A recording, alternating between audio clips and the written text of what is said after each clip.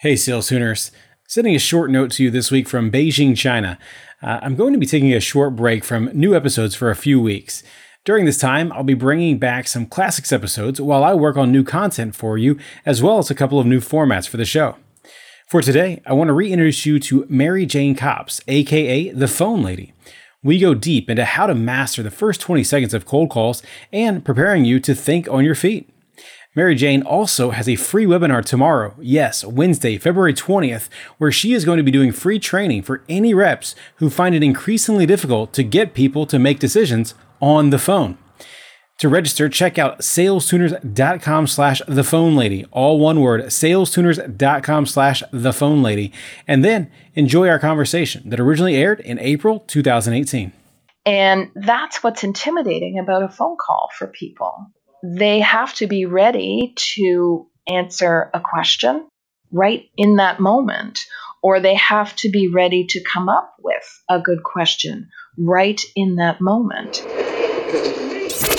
This is Sales Tuners with Jim Brown, the only weekly show where we talk about the attitude, action, and ability that gets sales reps and entrepreneurs to grow their revenue from $1 million to more than $10 million in just 2 years. All I do is win, win, win, no matter what. Got money on my mind, I can never get enough. And every time I step up in the building, everybody hands go up. It's time. It's time. It's Sales Tuners time. I'm Jim Brown, your host, and our weekly inspiration comes from Madeline Albright, who said, "It took me quite a long time to develop a voice, and now that I have it, I am not going to be silent." Today's guest has spent more than 30 years analyzing the psychology of phone calls. Mary Jane Copps, aka the Phone Lady, is on a mission to improve telephone interactions between businesses and their clients so we can avoid the miscommunication happening when all we rely on is text-based exchanges. All right, make sure you stick around until the end where I'll give my recap and top takeaways. You can also check out all the links and show notes at salestuners.com/83. But now, let's get to the conversation where Mary Jane talks about an amazing organization she's involved with, investing in the next generation of female entrepreneurs. I am all about excellent communication. I think when we can have great conversations with people as when we're in sales, we open up a lot more opportunity. We get to really learn and build relationships with our prospects and our clients, and that creates more and more opportunity. So you're always building for more than the sale in front of you, but for years in your business. I know I've sold to people multiple times at multiple different companies, so I couldn't agree more with what you said there. And we're going to talk all about the phone and creating these conversations. One of the things I want to start with is something maybe a little bit personal. You're involved with an organization I learned called SheEO, which is helping invest in female entrepreneurs. Can you tell me more about that organization? The phrase or the cut line for SheEO is radical generosity. So women who have been successful as entrepreneurs or business executives bring to the organization $1,100 that they put on the table. And with that $1,100, we fund last year 5 startups here in Canada. This year, 7 in Canada and 5 in the U.S. For the U.S. audience. Those women get to just have the money. All 7 women get into a room that own these businesses, and they decide how much each of those 7 businesses get of the bounty. So it's a little bit different of approach. They don't all get $100,000. They look at the $700,000. They look at each other's financials. They look at each other's aims for growth, and they decide what each company should get from the $700,000 we've raised this year. That's simply fantastic. Mary Jane, tell me, what's the biggest success story maybe that you've seen come out of the program? The one that moved me to get involved is called the A-Linker, which is spelled exactly the way it sounds. And it looks a little bit like a tricycle, although it has greater height. and there's no pedals. You move it with your feet. But what it does is allows people with mobility issues that might otherwise be stuck in a wheelchair or using multiple canes or whatever to actually get around in the world by using their feet and having these wheels behind them. And in the video that I watched, there was a husband and wife standing together, and the wife said, "We walked beside each other today for the first time in 15 years." And I was like, okay, Wow. That makes a big difference. That's simply fantastic. What a wonderful program to get involved with, but also to be able to pay it forward with the success of other women. I think that's fantastic. Yeah, it's amazing. Well, Mary Jane, on this show, as you know, we talk about the attitude, action, and ability that has led to your success. So I want to start with just your sales process today. What is the phone lady, or who is the phone lady, and why does the typical customer decide to buy from you? My focus is all about communicating effectively on the telephone. So it's very narrow. I'd certainly talk about the relationship between phone communication and email. But when I work with clients, what I'm doing is looking at the language they're using on the phone, right down to the specifics of each word they're using when they're calling clients and prospects. And I'm also constantly researching the psychology of phone communication, which has changed dramatically even in the last 5 years.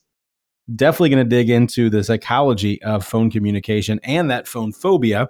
But before we do, I can't imagine you've always been the person you are today. So take me way back. How did you get involved in sales? I had the privilege in my career arc to work as a national real estate journalist. And I'm taking us way back to 1986. And in that job, I was hampered by the fact that it was very difficult sometimes to reach the people I needed to interview. And I was on deadline, and print directories would be out of date, and receptionists would put me through to the wrong people, and so on and so forth. And I thought, wouldn't it be great if there was a sort of a 411 for journalists, someplace I could call and say, I'm doing an article on condominiums in New York City. Who are the best developers to call? Something like that. So this idea persisted in my mind. And in 1987, I quit my job and started a business called MediaLink. And it was North America's first online directory for journalists. So the journalists used it for free, and the companies that wanted to be interviewed or be quoted as experts paid an annual fee to have their information in that database. That's really cool. It was really cool. It was a startup before we had the word startup. But of course, as every entrepreneur probably, I realized I had to sell, and I had thought it was going to be very easy for me because I'd spent years as a journalist doing interviews on the phone. My phone skills, I thought, were impeccable, and it was a disaster.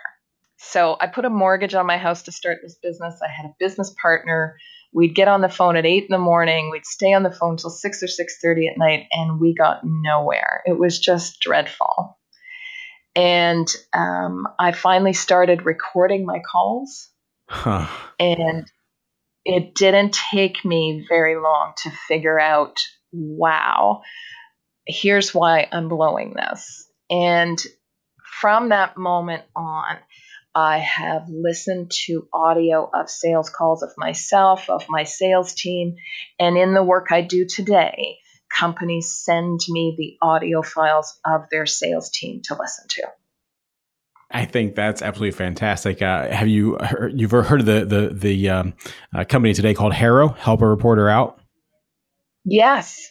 So you were, 25 years too early for that. I think had the internet been around, you would have had a startup that probably would have raised many millions of dollars to go out there. But I just think wrong time, wrong place for that. But it's funny to me that you recorded your own call Mary Jane. And that was the thing that really triggered all this for you to figure out how, one, you could get better, but then really breaking it down and analyzing the things that were going wrong or the things that you were saying, how you were saying them, all that kind of stuff. So I think that's fantastic. Is that what caused you to fall in love with the phone, or how did that happen?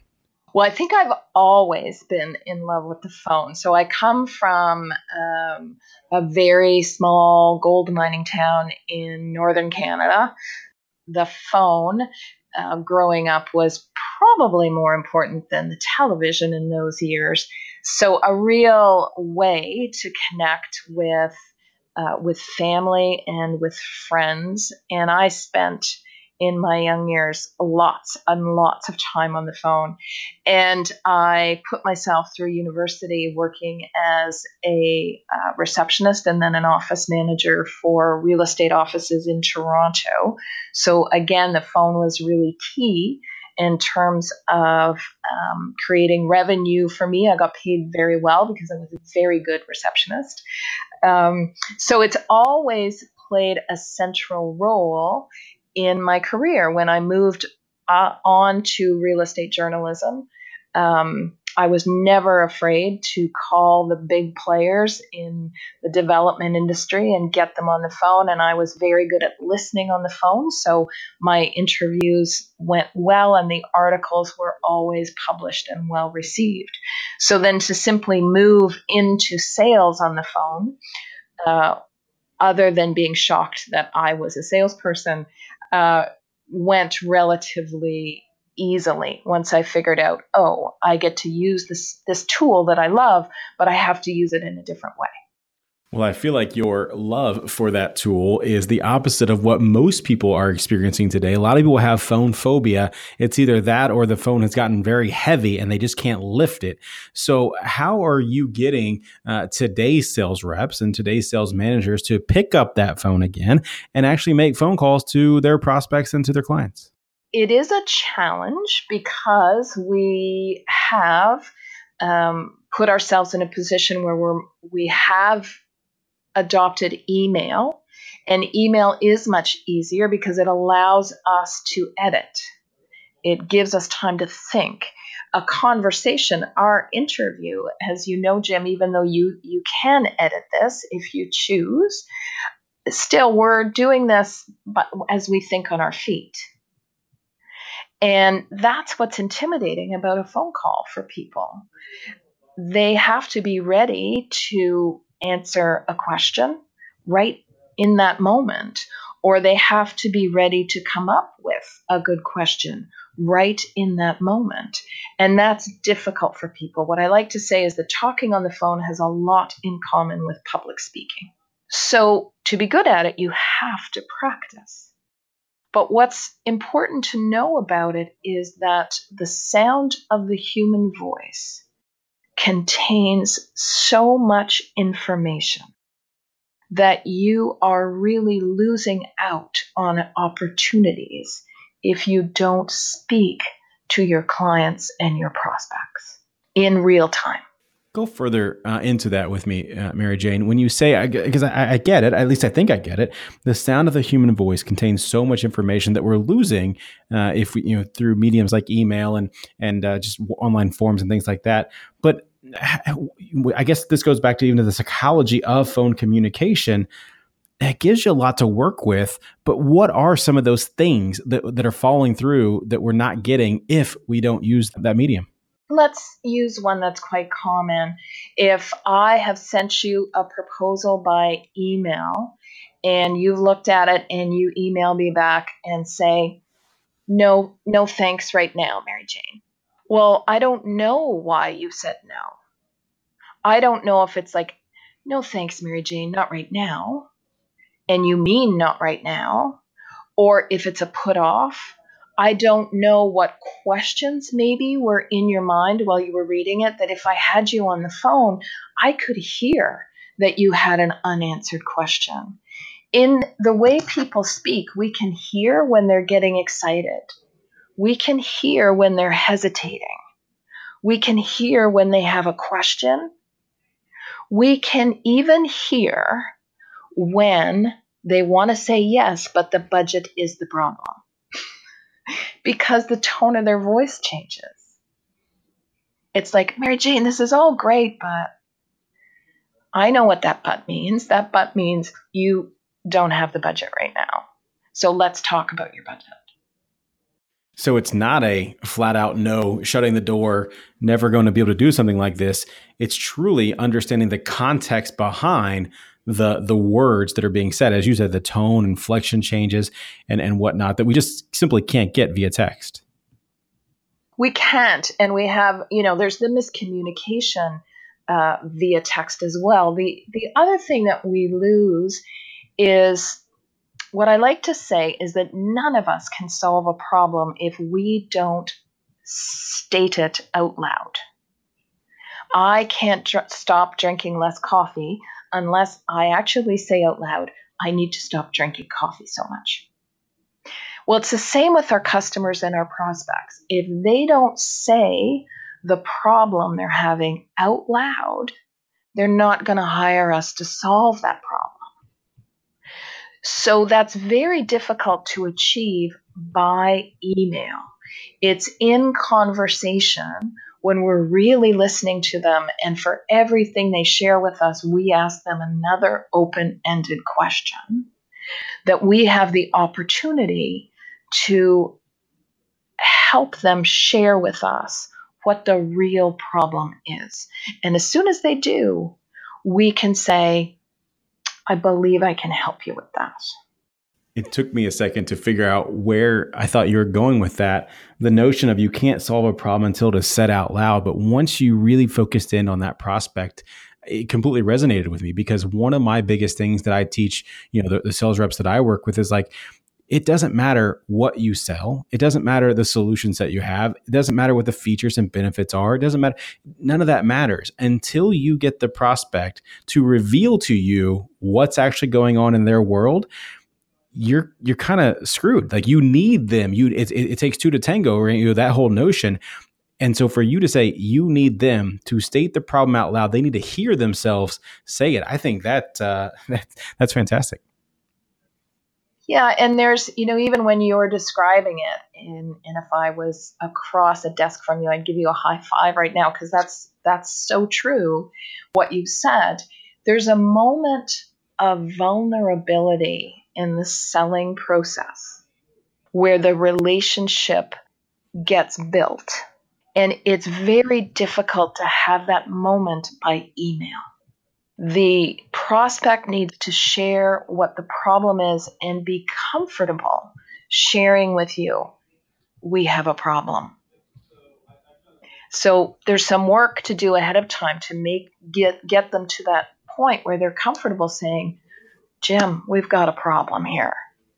But once they say that and then you respond, you're both vulnerable in that moment, because you're saying, well, I believe I can help you with that.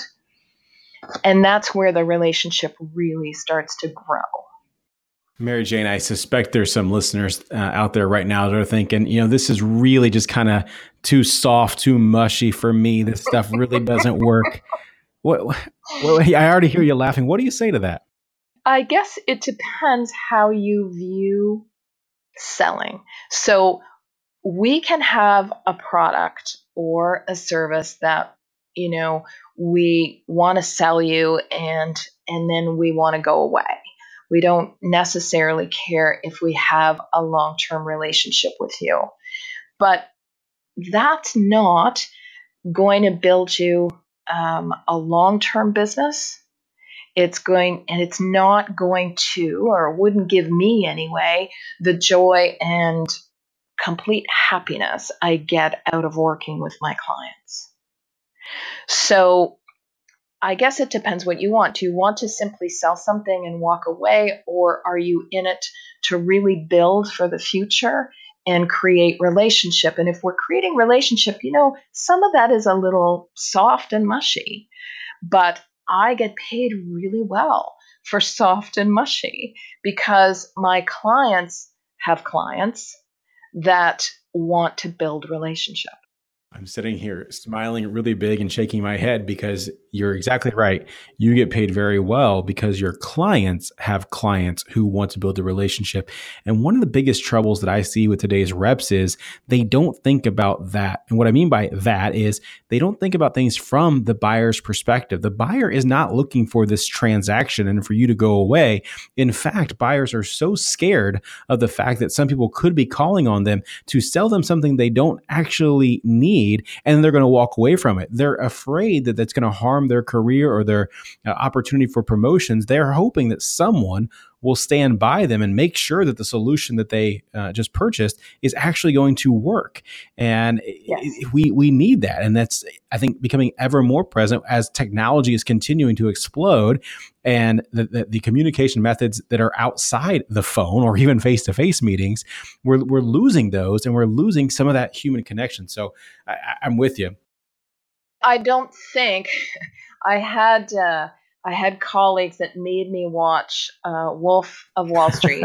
I was actually going to bring that movie up when I was talking about this potentially being soft and mushy, but please go ahead. Right. And Glengarry Glen Ross, I've watched several times. That's not who I ever wanted to be. And it isn't why I sell. I sell because I love to serve. And I think you're right. That's what I see in the future, is that more and more of my client base and your client base are going to want relationship as part of the sales procedure, as part of the sales package. It's easy to go online and order something from Amazon and not really have a relationship, and that's great. My book sells on Amazon. I'm not anti-Amazon by any means, but then there's other things in our lives where we really want somebody to, as you say, stand by us and make sure this is the right solution and keep growing with us. There is a lot of money out there for someone to go capture if they just truly slow down, have the empathy of the buyer, and make sure that it's known that they're going to be there with them. I'm just absolutely loving this conversation.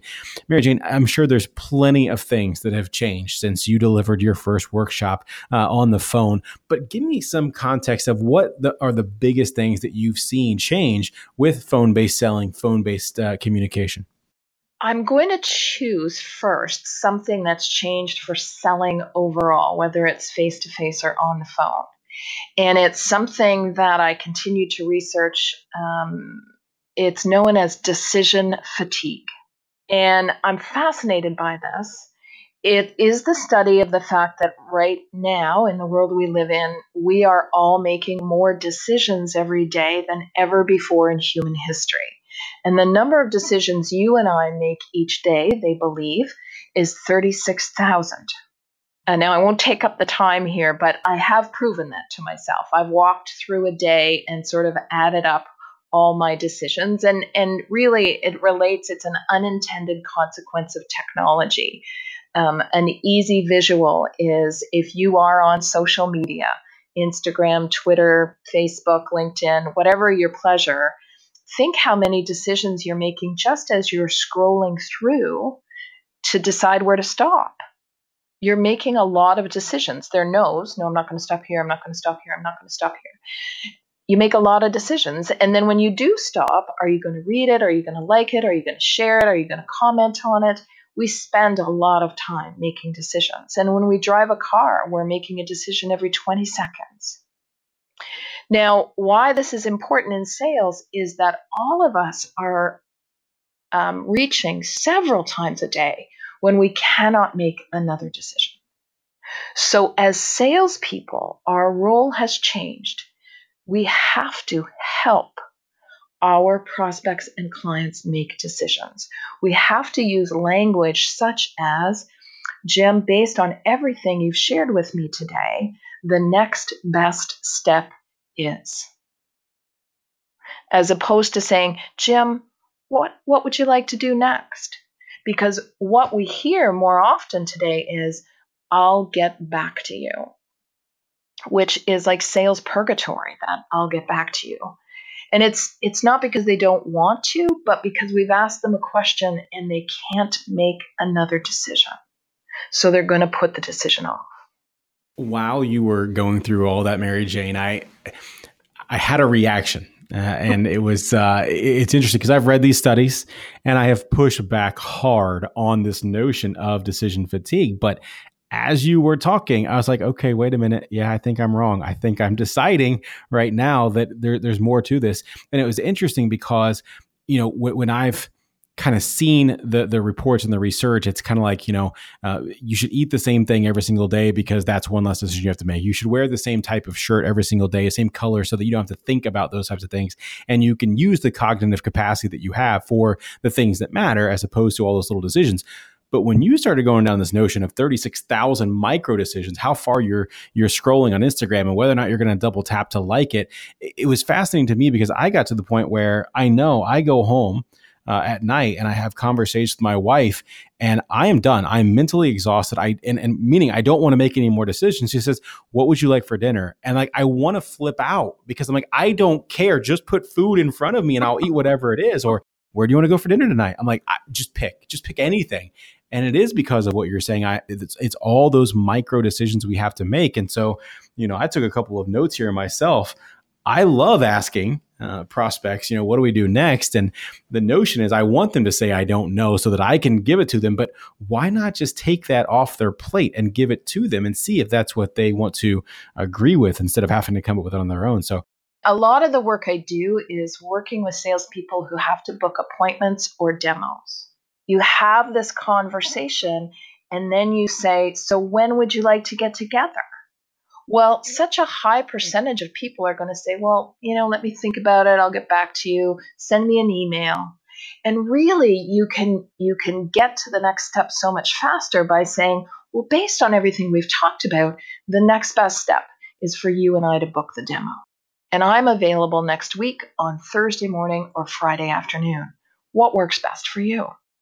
And they can still say, no, I'm not ready. That's fine. So you're not being so aggressive as to be rude or anything like that, but you're helping them make a decision. And that's what our clients want us to do.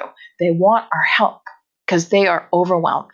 Mary Jane, I know you have this notion of inspiring conversation, but let's get really tactical and understand that. What are the top 2 or 3 tips that you have for the people out there listening so that they can get better on the phone or even just get past that initial insecurity, as you said, of not knowing what to say or how to react to a question that's posed? What is key here is to understand that talking on the phone is a lot like public speaking. And if you were going to give a speech, you wouldn't stand up and not do any preparation. So there are very few people who could simply pick up a phone and be really great at using it as a sales tool without doing some work first. And the work needs to be around your first 20 seconds of the call. So one thing to keep in mind is that it was 57 years ago that Bell introduced cheaper long distance to businesses in North America. And this is an important historic fact because as soon as Bell did that, the telemarketing industry was born. We all started receiving calls from salespeople who simply wanted to sell us something quickly and weren't interested in us at all. And of course, that business grew and grew and grew. And so what that means is culturally, we are all defensive when we receive an unexpected call from someone we don't know. It's never personal. It is cultural. So our job at the front end of a phone call is to dissolve that defensiveness very, very quickly. And the way that we can do that, my first early lesson, if I can go back to sitting in my living room with my business partner and discovering that, oh my God, I'm not that good on the phone. And I recorded my first call. And it turned out that the mistake I was making, I was 29 at the time, I was phoning CEOs and VPs, so I was nervous. And I was visualizing that I was interrupting their day. So I started every call with, it's Mary Jane Copps, and I'm just calling. And on the recording, I could hear that they didn't hear nervous and polite. They heard, I'm just calling. I got nothing better to do. I am just sitting here dialing phone numbers. And they also heard, I'm just calling. There's no value to this call. I'm just calling you. So the very first thing I did was I took the word just out of my vocabulary. It took me a long time. But every time I did not use that word, I made a sale. And that still holds true. When we use iffy language on the phone, we're telling the prospect we're not sure if there's value in this conversation. So you really want to look at that language and make sure you're not using, just, try, maybe, if, hope. All of those words on the phone are heard as if you're not sure of what you're doing. So give me an example of the opposite of that. How could we be more direct in those initial 20 seconds of the call? So if I was to call you, I'd say, hi, Jim, it's Mary Jane Copps calling from the phone lady. And the reason for my call today is... So what happens there is, first of all, I also haven't asked you how you are. Amen to that. When a total stranger asks after our health, we get more defensive. So you've got to get rid of that.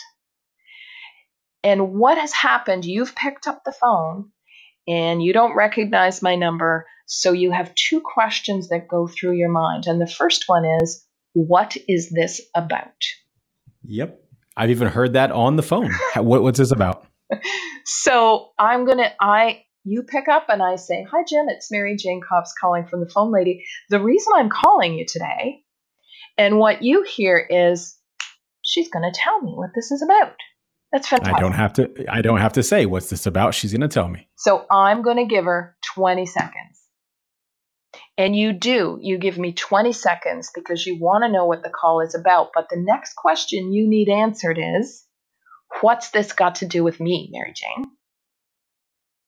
And the biggest mistake that my clients make is they start talking about themselves. And that's not the point. So if I start saying to you, well, Jim, I'm calling you because I own a business called The Phone Lady and I've worked with over 400 companies, and yeah, you're finished, you're done. But if I call and I say, Jim, the reason for my call, I understand that you have a team there of outbound salespeople. And I work with similar teams, helping them be more effective on the phone and create more revenue. Well, that's about you.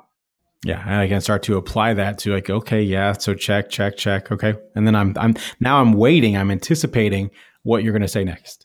And so what I say next is an open-ended question, because where I want to go is I want to inspire conversation. And the question that works best for me is I will say to you, so Jim, how do you decide which trainers come in and work with your team? Well, we don't work with any trainers, Mary Jane. Okay, and is that a overall corporate decision? Do you have inside internal trainers that work with your team, or how do you help them acquire new skills? And so this is where the preparation comes in that you're talking about, because you can kind of plan for several of the responses that may come to that, either positive or negative, and start to be able to ask follow-up questions. Well, yes. And not only that, through practice. So I've used that pitch, thousands of times. And so I know from experience that the call normally goes in one of three directions. One, someone will say, we don't make those decisions here. They're made in New York, or they're made in Vancouver, they're made in San Francisco. Okay, fine. So then I get that contact information and I move on. Or they'll say to me, well, we make those decisions once a year and we're going to be looking at it again in December. No problem. Are you comfortable with my following up with more information in November? But the third reaction that I most often get is they don't even answer the question. They say, tell me more about what you do. And now the conversation simply takes place. Because at that point, they've given you permission to do some amount of a pitch to them, as opposed to you just calling and giving it to them without that permission. Well, and they've also told me they're interested. So I know that this idea of training for their outbound sales team and creating more revenue, that they are expressing interest. So then I do have, I have my pitch ready on what the sales, on what the phone lady does. But then I need another open-ended question, because again, as you and I talked about at the beginning, what I need is for them to tell me what their challenge is. And that becomes the key that unlocks the rest of your opportunity to have that conversation. Absolutely. So one of the things I get people to do in my workshops is really craft open-ended questions. Because as human beings, and I do have to do some research on this, but we default to close-ended questions naturally. We ask questions that only get us a yes or a no. And in my early years of selling, I would do 2 close-ended questions before asking an open-ended question. And it worked, but people don't have that kind of time today. I have to get them to open-ended questions very, very quickly because everybody's overwhelmed. So you really need to craft them ahead of time and then test them out. And I think this is where founders and salespeople falter. They do phone calls, they maybe do 10 or 12 phone calls, and they don't get what they want and they give up. But it's a craft, it's a skill. I didn't learn to ride a bike the first time I got on one. I didn't learn to drive a car the first time I got behind the wheel. There's very little in life that we learned how to do, even walking, quickly. So to be an effective phone communicator, you have to keep working at it. I was working with a client of mine today who has been an extraordinary programmer in his career as the CTO of his last company. They just got acquired for many millions of dollars. Now he finds himself as the founder again, but this time it's as the CEO, and he has taken it upon himself to learn how to sell. And so I'm working with him to uncover some of these things. And he has this I can't say that word. He has this paralysis of not wanting to take any action that's sales oriented, whether that's an outbound email or an outbound call or anything along those lines, because he just knows he's not good at it. And I said, my goodness, the first line of code that you ever wrote, was it good? He said, well, no, of course not. I said, okay, the first time you ever submitted a Git or a pull request to GitHub, was it any good? He said, oh, heavens no. I had to have code reviews and all this kind of stuff. I said, what makes you think you're going to be great the first time you send an outbound message or make an outbound call? And he just stared at me for a minute, and it finally clicked and resonated. But I love all the stuff that we're talking about, Mary Jane. But here's one of the things that I feel like I hear people saying as well. This is all great. It's all fine and good. But the chances of somebody actually picking up the phone today are so low that it's not efficient for me to make these phone calls. Do you have any thoughts around that notion? Oh, I do. They're absolutely right. I take on one big cold calling project a year so that I know that what I am training is still valid. And this past year, I was calling SaaS companies in San Francisco, and that was really hard. So I think the SaaS industry, software as a service industry, getting them on the phone is incredibly difficult. And you do have to work with other tools like LinkedIn and email and so on to book an appointment for a phone call. But you can still get the phone call. But that's one specific industry. The previous year, I was working for a company in England that sells software for the textile industry, and they were moving into Manhattan and Long Island. And my job was to book them 7 appointments with CEOs of textile companies in Manhattan and Long Island. And I did it all by phone. It wasn't a major challenge. And I was able to do it in 21 days. I got them 7 appointments.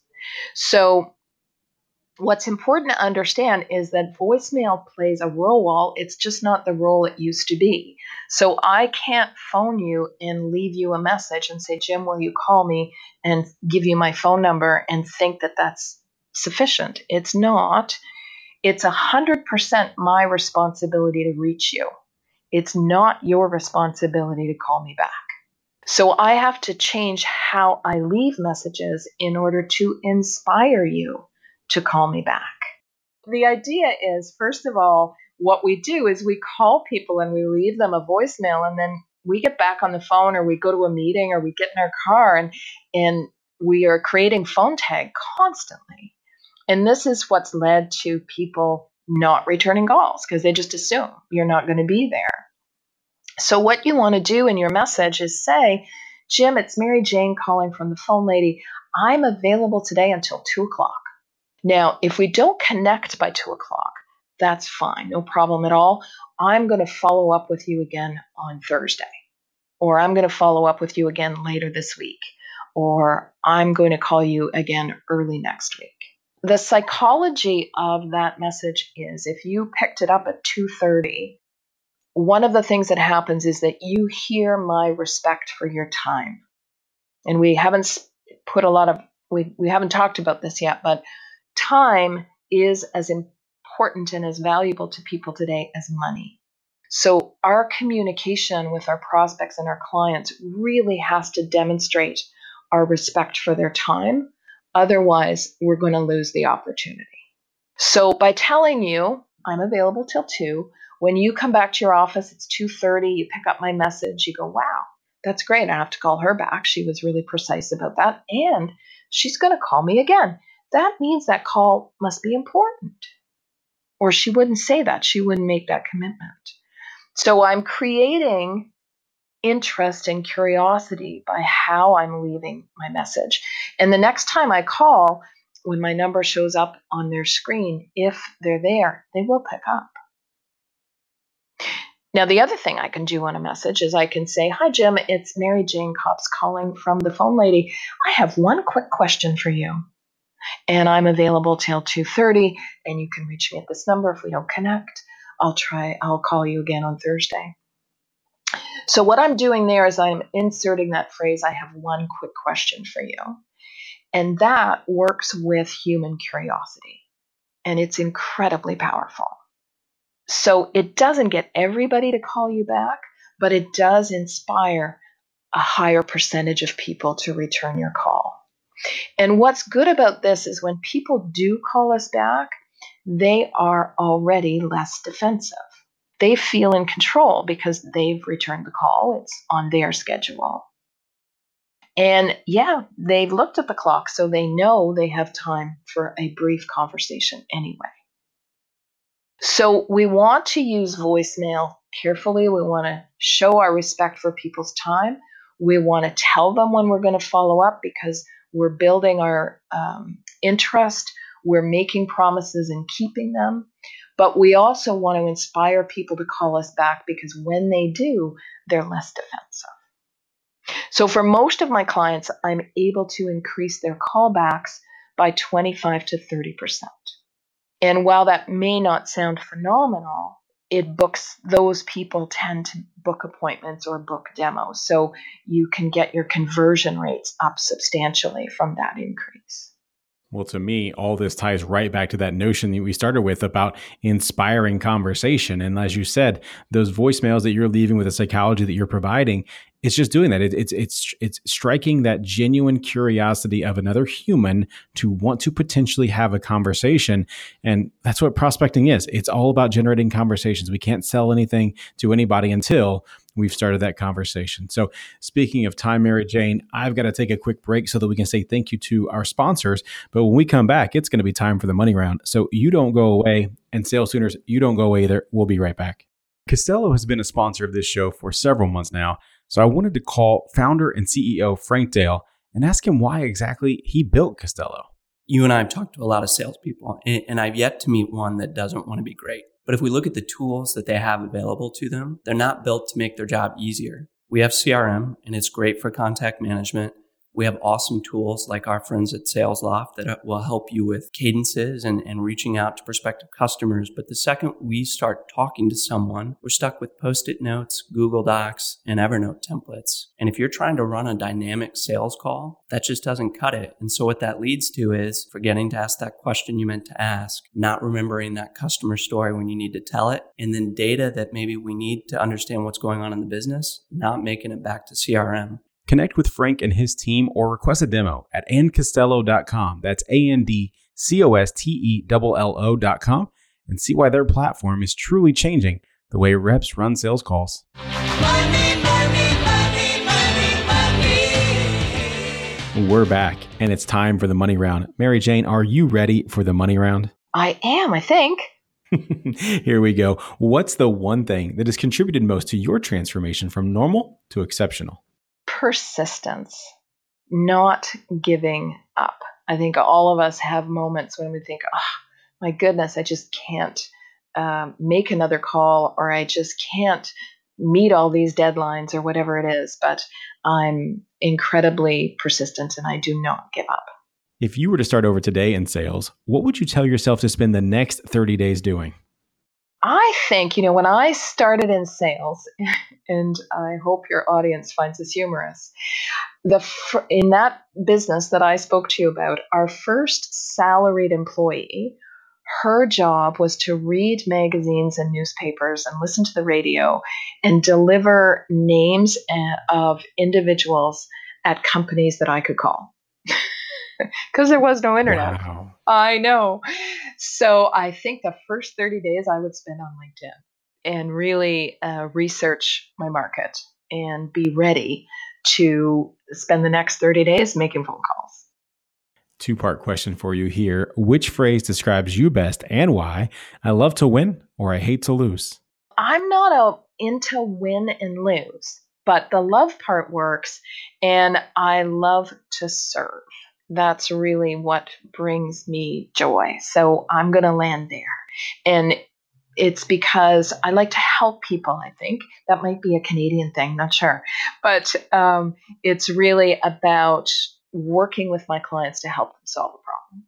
What's a book that you've read multiple times or always find yourself recommending to others? Man's Search for Meaning by Viktor Frankl. It's a tough read. It is about survival in a Nazi concentration camp. So it has multiple uses. It can drag you out of any dark situation you think you're in. But it also is about the human spirit and that we can survive anything. And we can. Sales tuners, if you'd like to check out Mary Jane's suggestion of Man's Search for Meaning for free, head on over to salestuners.com/book. There you can sign up for a free 30-day trial of Audible and browse their over 150,000 titles. Again, that's salestuners.com/book for Man's Search for Meaning. It's one that was recommended to me when I went through my startup failure a few years ago, and the takeaways from it were just absolutely incredible. That notion of lifting up man's spirit is great. So thanks for recommending that. Mary Jane, what's currently at the top of your bucket list? Finishing my second book. It is.